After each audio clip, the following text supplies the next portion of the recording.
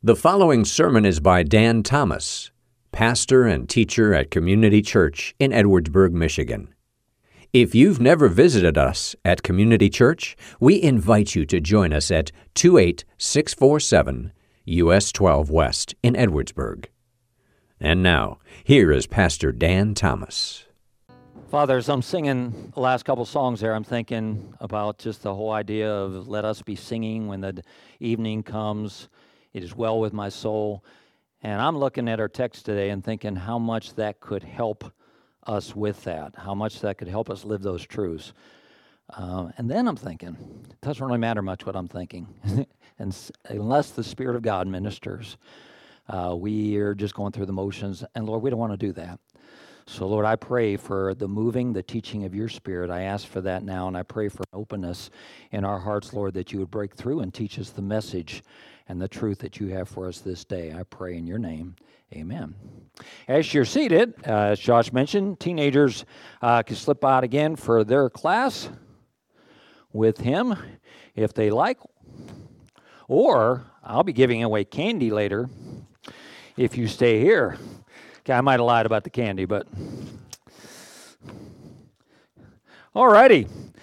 Okay, well, some of you might remember, I hope people listen to me occasionally and remember, but back in the beginning of summer, I thought very clearly that the Lord would have for us to take some time and look at the beginning and the end. In other words, we're going to start in the book of Genesis and go through some things there at the first half of summer, and then the second half of summer, we're going to look at the book of Revelation. Those are two books that, truth is, I haven't taught a lot from since I've been here. That's an understatement. Revelation, I think I've had one sermon from there, so we're going to have to work on that.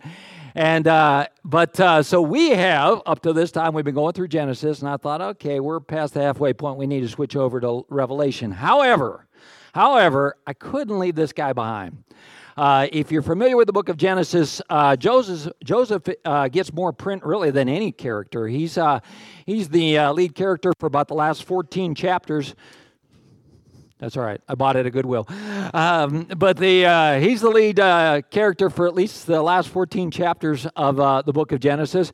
And not only that, I think we've been talking about first. We had the first family. We had the first man. We had the first sin. We had the first, last week we looked at the covenant that God established with Abraham, looked at the first nations. I think we could in some ways call Joseph the first hero. Okay? Not that he was perfect, but comparing him even to the other characters of the book of Genesis, he was a pretty good guy as far as walking with God, and we can copy him in a lot of ways. So we will look specifically today in the book of Genesis chapter 39. Before we do that, let me quickly set the stage here. When Joseph is introduced, we find the story of him as a young man. Some of you may be familiar. God gives him a vision, and the vision involves some different things, bowing down to other things, and I'm summarizing way too quickly here.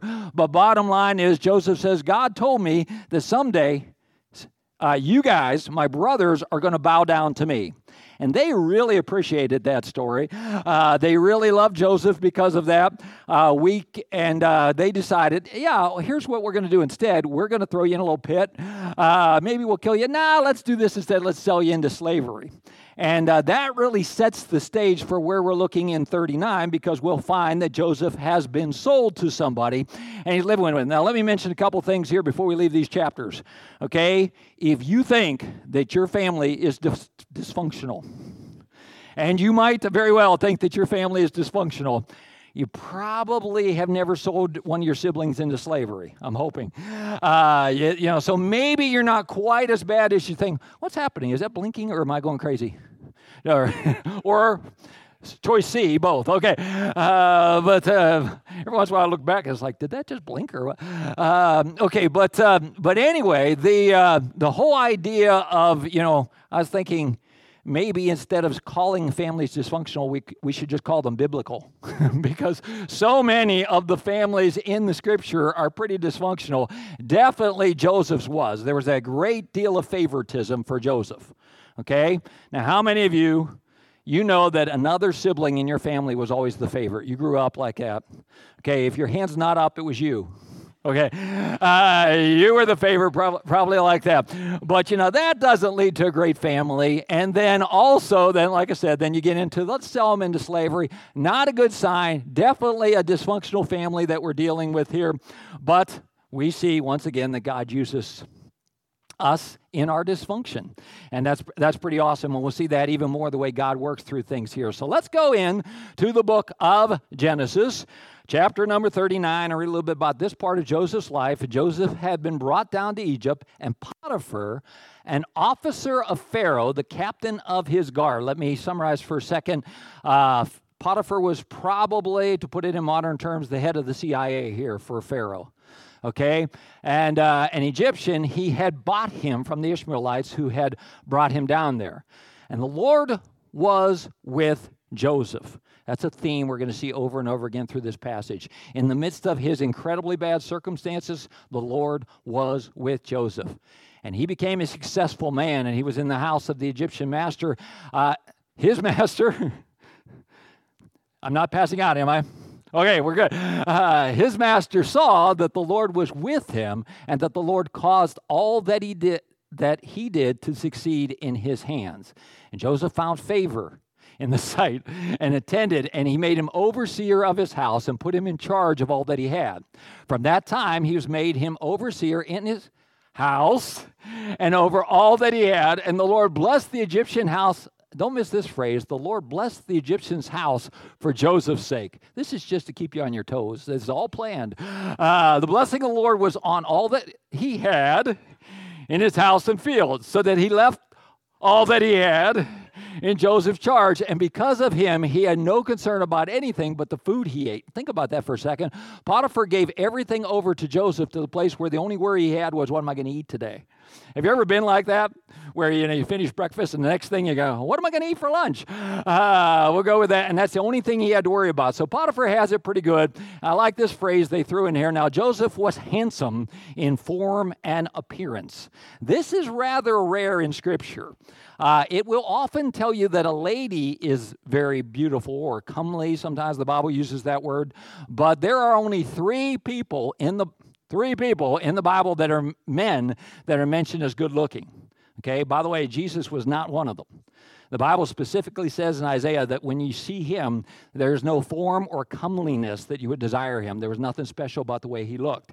The three people that were actually described as good looking were David. David was described as good looking. David's son, Absalom, and this guy right here, Joseph. So Joseph, it says he was in form and appearance. You got the idea there? Nice build, nice looking man, okay? Joseph is an attractive fella here. Now, after a time, his master's wife cast her eyes on Joseph and said, lie with me.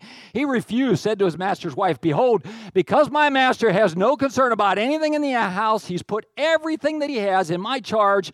He is not greater in this house. He is not greater. There is not one that is greater in this house than I am. Nor has he kept back anything from me except you, because you're his wife. How then can I do this great wickedness and sin against God? Get that phrase in our heads too. How can I do this great wickedness and sin against God? And she spoke to Joseph day after day. He wouldn't listen to her, to lie beside her, or to be with her. But one day, when he went into the house to do his work, and none of the men of the house were there in the house, she caught him by his garment, saying, lie with me. But he left his garment in her hand, and he fled and got out of the house. Probably in the culture of the time, he basically would have been underwear, out there, and I'm out of here. And as soon as she saw that he had left his garment in her hand and had fled out of the house, she called to the men in the household and said to them, see, he has brought among us a Hebrew to laugh at us. He came in to me to lie with me, and I cried out with a loud voice. And as soon as he heard that, I lifted up my voice and I cried out. He left his garment beside me, and he fled and got out of the house. And then she laid up his garment by her until his master came home. And she told him the same story. The Hebrew servant whom you brought among us came in to laugh at me, but as soon as I lifted my voice and cried, he left his garment beside me and fled out of the house. And as soon as his master heard these words of his wife, this is the way the servant has treated me, his anger was kindled. And Joseph's master took him, put him into prison, the place where the king's prisoners were confined, and he was there in prison. Now, let me just mention one other thing here based on the culture of the time. The normal approach to somebody, if he had attacked his wife or if he had made a move on his wife, whatever like that, would have been kill him. Okay, there wouldn't have been any question, kill him. So it can be logically concluded that Potiphar knew the true story. He knew who his wife was. He knew who Joseph was. And he was angry probably because he's stuck with his wife and losing his best man. Okay? That's probably more where the anger came from. But definitely in this situation, we see that a man does what is right. And how does that work out for him? He's going to prison. And I want to come back to that phrase that we looked at earlier, which is the idea that in all of this, God was with him. You watch the story of Joseph's life. He starts off being the preferred child. He ends up in the pit. He ends up in Potiphar's house in slavery. He ends up being elevated there, and now he's preferred again in Potiphar's house, and now he's going to prison. And if you continue to read on in the story, he rides that roller coaster, but in everything, in every circumstance, we still find that phrase that God was with him in every circumstance. And I know I mention this a lot, but I think this is so crucial because we struggle with this so much. When I follow God, everything is going to go very well in my life. Can I remind you of this? The one that you follow was crucified. Okay? He had no home to lay his head. He was not, the picture of success that this world would have. And yet sometimes we think, I follow him and that's going to be exactly what my life is. And I don't ever want to give you that promise. I do want to give you this promise. He'll be with you. Okay? Because that's his promise. And as we sang in that song, and on that day, there is a day when he returns. There's a day when when this nastiness of the sin-cursed world is going to be over. But until that time, God says, I will be with you. You will have trouble. I will be with you. Okay, now, I want to go and take a little look at our characters here for a second. We're going to take a brief look at Potiphar's wife, and then we're going to take a little bit longer look at Joseph, and then we're going to take a look at, we've been talking how we see Jesus in these different stories. We're going to take a look at how we see Jesus in this story in the book of Genesis. Start off with just goofiness for a second. Some of you know I was a teacher for 30 years, and you're going to find this hard to believe, but I occasionally did some stupid things while teaching. I know. It is somewhat amazing that I stayed a teacher for 30 years in light of some different things. Two of my worst blunders involved the old VHS player. Now, I was not that type of teacher that just put in a video. I wasn't, the football coach. Hey, here you go. I'm sorry, I didn't mean to slam the football coach. I don't know if the local one does that or not, but I wasn't the teacher that just played a video because he didn't have anything to say. However, get to the end of the year, and sometimes I hit the video store, And we were at the end of the year, and kids were done reviewing, and we had just talked about World War II, so I went into the library, and I got a nice video on World War II. Now, cardinal rule number 1, you always preview your videos. You always do that. Somehow that rule escaped me that day. I thought, World War II, what could go wrong? So I'm sitting there at my desk. I have the remote on the side there. I'm doing a little grading. The kids, I shouldn't have said guys. There was 14 students in the class. 11 of them were ladies. Keep that in mind. And they were showing the scenes of clearing out the islands in the Pacific after World War II and the capture of the Japanese prisoners. Well, the Japanese prisoners had a tendency to become suicide bombers, and they would hide explosives on themselves. So when you captured them, you stripped them. And yes. So here's my classroom full. I got 11 girls and 3 guys sitting there. And sure enough, here comes this little line of prisoners across there. And I wasn't looking. I just heard the screams. So I look up and hit the remote right away. Wrong button. They go backwards. Panic. Wrong button. They go forward again. So not only did I show it, I marched them back and forth several times like that. Not a real good thing. Now, I had one other blooper that actually involves, I didn't have one other blooper, but one other one that relates to where we're going here. One other time with the VHS, we were at the end of the year again. It was a Bible class. The guy who preached here 4 weeks ago, Brent Thomas, was a student of mine. He was in that class, and I remember because Frances had wanted to go to Joseph, the amazing Technicolor Dreamcoat, and we went to that in Chicago for her birthday, and she had bought the VHS, and I thought, it's the end of the year, I'm going to show him that video. However, there is a scene in there where Potiphar's wife tempts Joseph. That was very inappropriate. So I was planning on skipping that scene. So I'm sitting there in class, and this time I'm ready. Okay, I'm ready for it. And sure enough, get this little buzz from the office. Mr. Thomas, could you please come to the office for a minute? So I handed the remote to Brent, the guy that preached here 4 weeks ago. I said, Brent, skip the next scene. Went to the office, came back. I walked in. Joan Collins was tempting Donny Osmond like you'd never seen in your life there, dancing around. And once again, I thought, oh, boy. If you wonder why I got fired. But anyway, if you wonder why I'm here, that was it right there. But But anyway, what we're going to do is look a little bit at this scene. We won't spend a great deal of time on Potiphar's wife, but I do want to talk to you a couple things about her. We'll call her, we could call her all types of things, but we will call her a woman to avoid. Okay? And just a few words that I want you to think about for a minute. The first one is, I think she saw herself, or quite possibly the reason why she's behaving like she was, is because she saw herself as deprived. When you start the story and it describes Potiphar, it says he was a captain in the Egyptian thing like that. The actual translation of that word, leader like that, is actually eunuch. Okay, and it is very possible that he was literally a eunuch. I say possible because sometimes they use that term kind of figuratively. But, they would, many times in the ancient cultures, they would, to set them aside, particularly focus on service so they could be trusted. In that way, they would make some of those who were close to the king or whatever like that eunuchs. So it is very possible that she just saw herself as, hey, I have the right to certain things here. And I think in our world today, we often capture that attitude that she has, which is basically, I have the right and I should be able to fulfill every sexual desire. Now think about that phrase. I should be able to, I have the right to fulfill every sexual desire. Because as you look at our culture, I think you'll agree with me, no matter what you think of that statement, that line as to what is out of bounds has really moved to a scary place. I should be able to do basically whatever I want. Okay, now I think we could say for the most part, not completely, but for the most part, children are still protected, but not completely. And then when you watch that line move, it gets a little scarier and a little scarier. We live in a time when people believe that idea. And I think one of the areas where we see this most is just in the idea of the availability of porn. And by the way, back to kids for a second. I cannot tell you, honestly, how many people, and I'm not trying to throw any under the bus, but have said to me, Pastor, my elementary age kid is into porn on the internet. To me, it just drives me crazy because if you think about it, our First Amendment calls for freedom of press and everything like that, but they have already set the precedence that said that pornography is not protected by that. Why isn't it stopped? I mean, why is nobody putting the filters on there? Why is nobody shutting that down? It's really bad. And we're developing a culture of people through this fantasy world and everything else that what they're saying is exactly what she was saying is, I shouldn't be deprived of anything. Okay? If I want it, I should be able to have it. Do we not see that, folks? I think we do.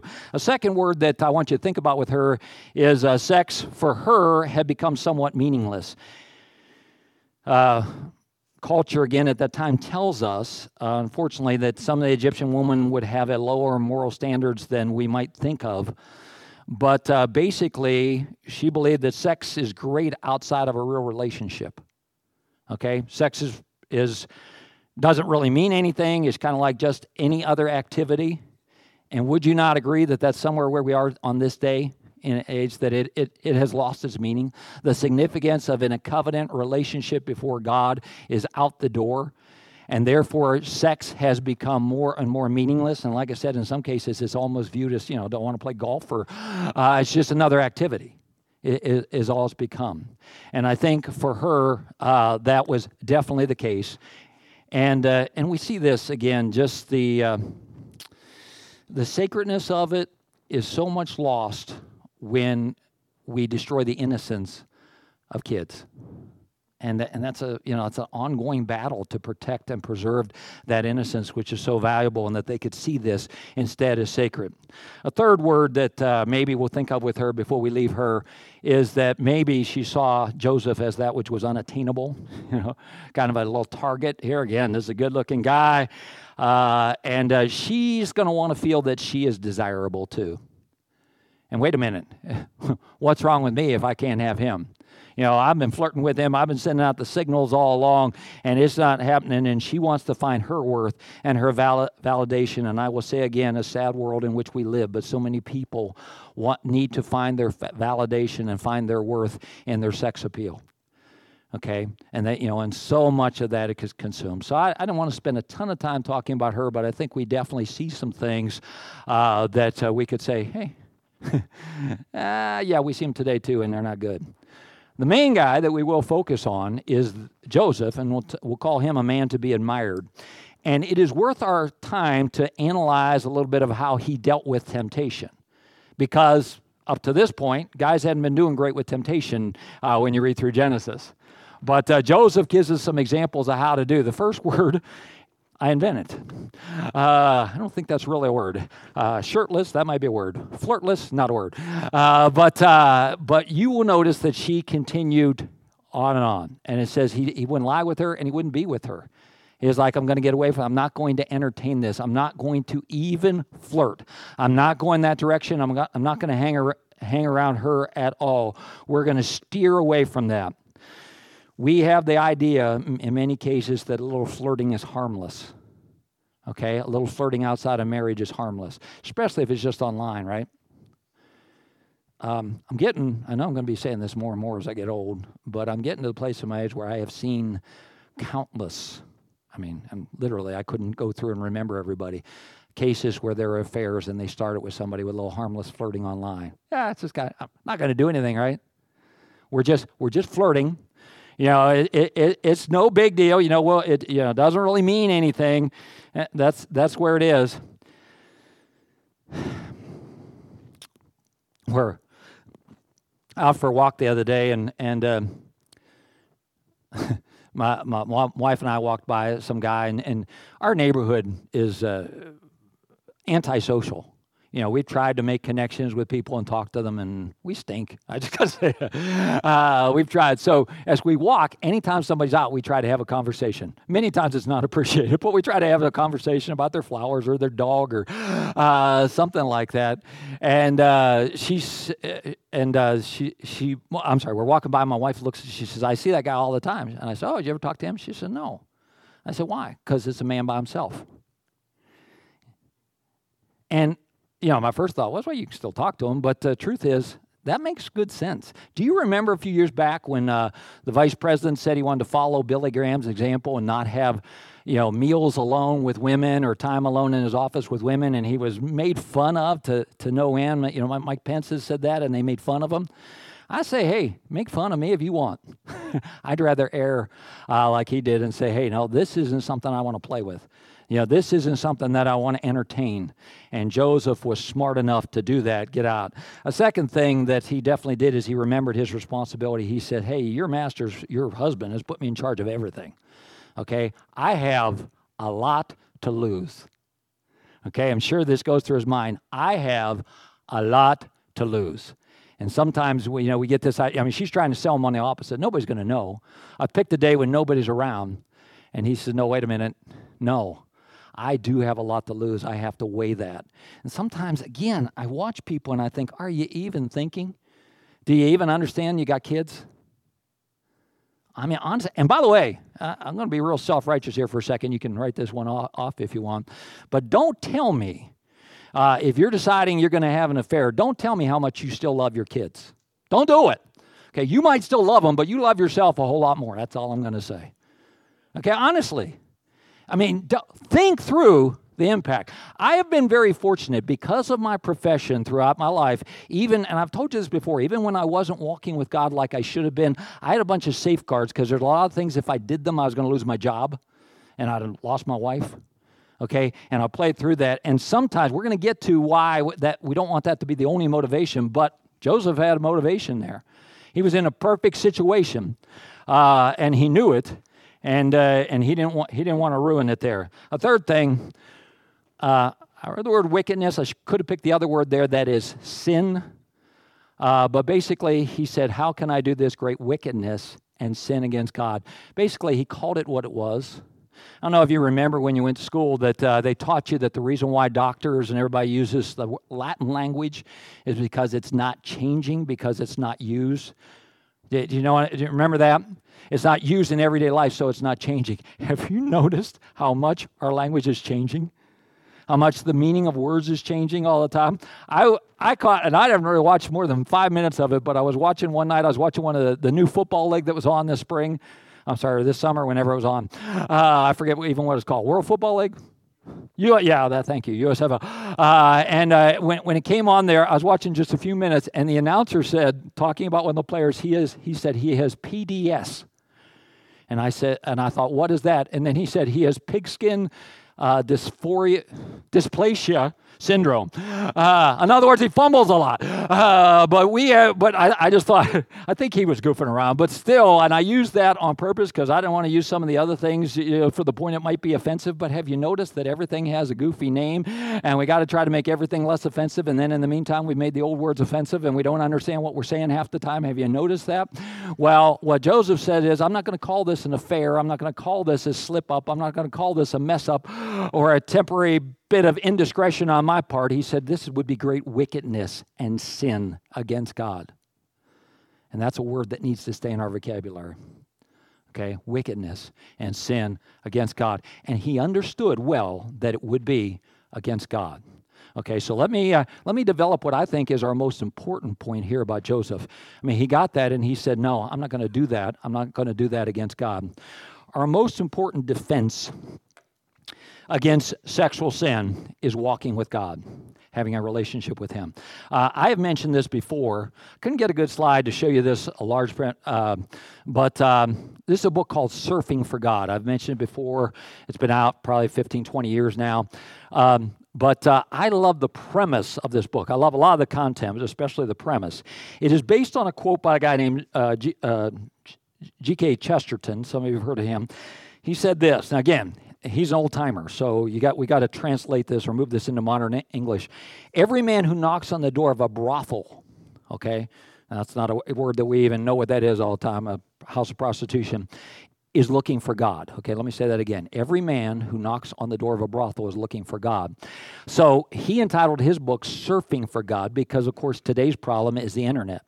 And what he is saying is that problem that we have so often is people are trying with everything other than God to fill that void in our life that only God can fill. Let me say that again. We're trying with everything else to fill a void in our life. And truth of the matter is, most of the time, and hopefully this doesn't sound like I'm downplaying the evils of pornography, but most of the time a pornography addiction is not largely about sex. It is about that idea of, acceptance and inclusion. I don't have to fear rejection, and it's also just an escape from reality like that. And I wrote this quote down in the front of my journal so that I remember it. I wrote down, God, please, and I try to pray this prayer regularly, God, please give me a life from which I don't need to escape.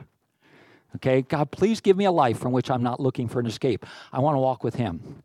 And I've said, at weddings, I like to say to people, hey, by the way, Jacob got engaged. But anyway, at weddings, I like to say to people, hey, the greatest thing you can give your wife is you walking with God.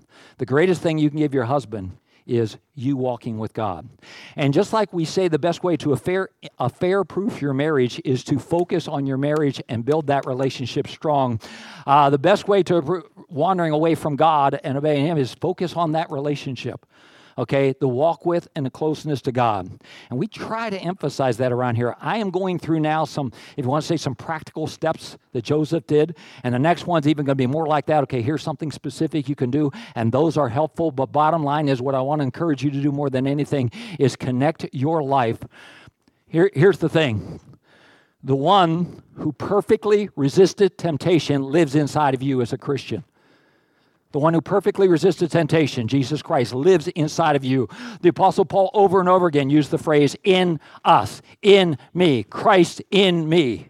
Okay, and more than anything, I don't want you, I got to stop doing this. I got to follow Joseph's example. Yes, these things are good and they're practical points, but more than anything, I want to say what you need is to build that relationship of authenticity with Jesus. By the way, speaking of authenticity, did you notice back in the early phrases of this that when Potiphar looked at Joseph's life, he saw something that was real? I didn't highlight that verse when I read through it, but if you go back through that story, one of the early verses, it says basically they saw that Joseph had something that was real. Okay? It didn't say, Joseph was holier than thou and self-righteous. He had a real relationship with God, and people noticed. And when we have a real relationship with God, not only do people notice, but also we will be equipped to stand. Okay, one more thing about Joey here, and that is at the end, what did he do? He fled. Okay, very important. He said, I'm out of here. Okay, not going to hang around. If this is a game we're playing, I'm running. The Bible says in 2 Timothy 2:22 that we are to flee youthful lusts. And that's exactly what he did. Now, listen, sometimes we get caught up in building fences too much. What I mean is we say, okay, I want to avoid this, so therefore I have these rules in my life. I want to avoid sin, so I'm going to stay away. For example, things like maybe I have a rule that I don't have a private lunch with a woman or be alone with a woman in the building or something like that, and I have those rules, okay? I don't want us ever to think that by obeying a bunch of rules we become spiritual. However, I think the rules are smart. If you read James chapter 1, it talks about the idea that if we're trying to avoid death, therefore if you're going to avoid death, you want to avoid sin. If you want to avoid sin, you want to avoid lust. You want to stay away from those situations. I have a friend that does not have a smartphone. He carries around a little flip phone. Okay, if you ask him why, it's because he had an addiction to pornography and he doesn't want any part of it. He doesn't want to be tempted. Is it inconvenient? Yeah, sometimes it is. Do people make fun of him for it? Yes.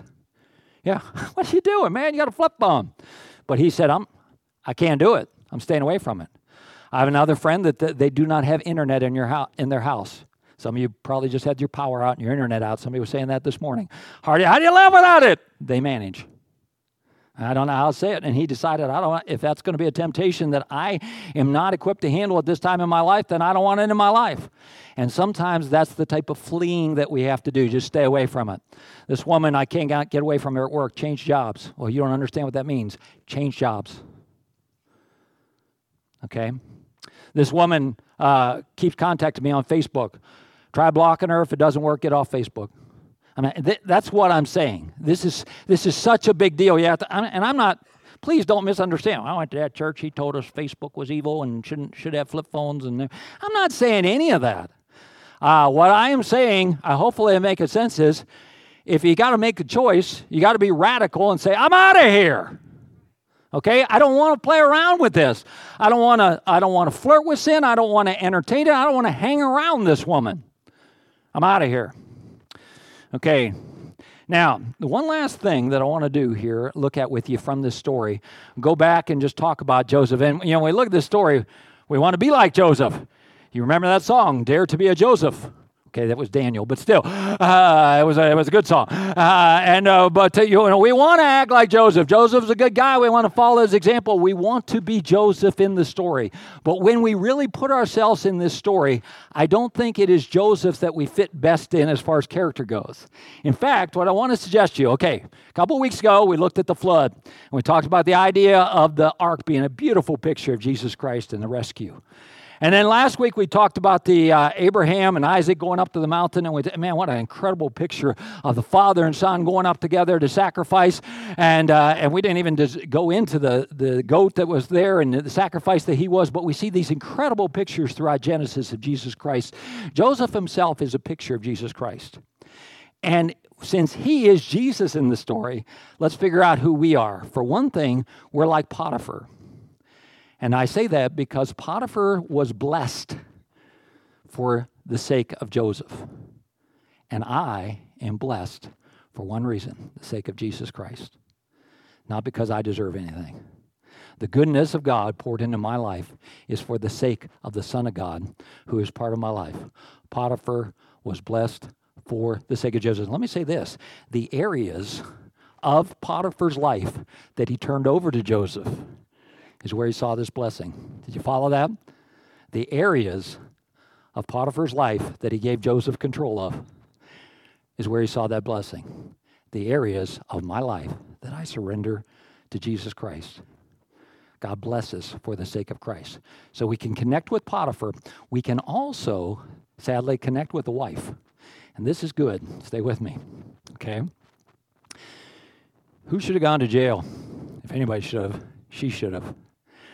Joseph paid the price for what she did wrong. Joseph was punished for her wrongdoing. There I am. Jesus Christ was punished for my wrongdoing, paid the price. He suffered so that I didn't have to. He took the price of my sin. That's pretty cool stuff, isn't it? Okay, I know that's real quick at the end. As I, prayed about this weekend, and again, this is kind of, sometimes it's like, okay, what does Dan want to accomplish with this sermon? Well, I try to push that aside and say, God, what do you want to do?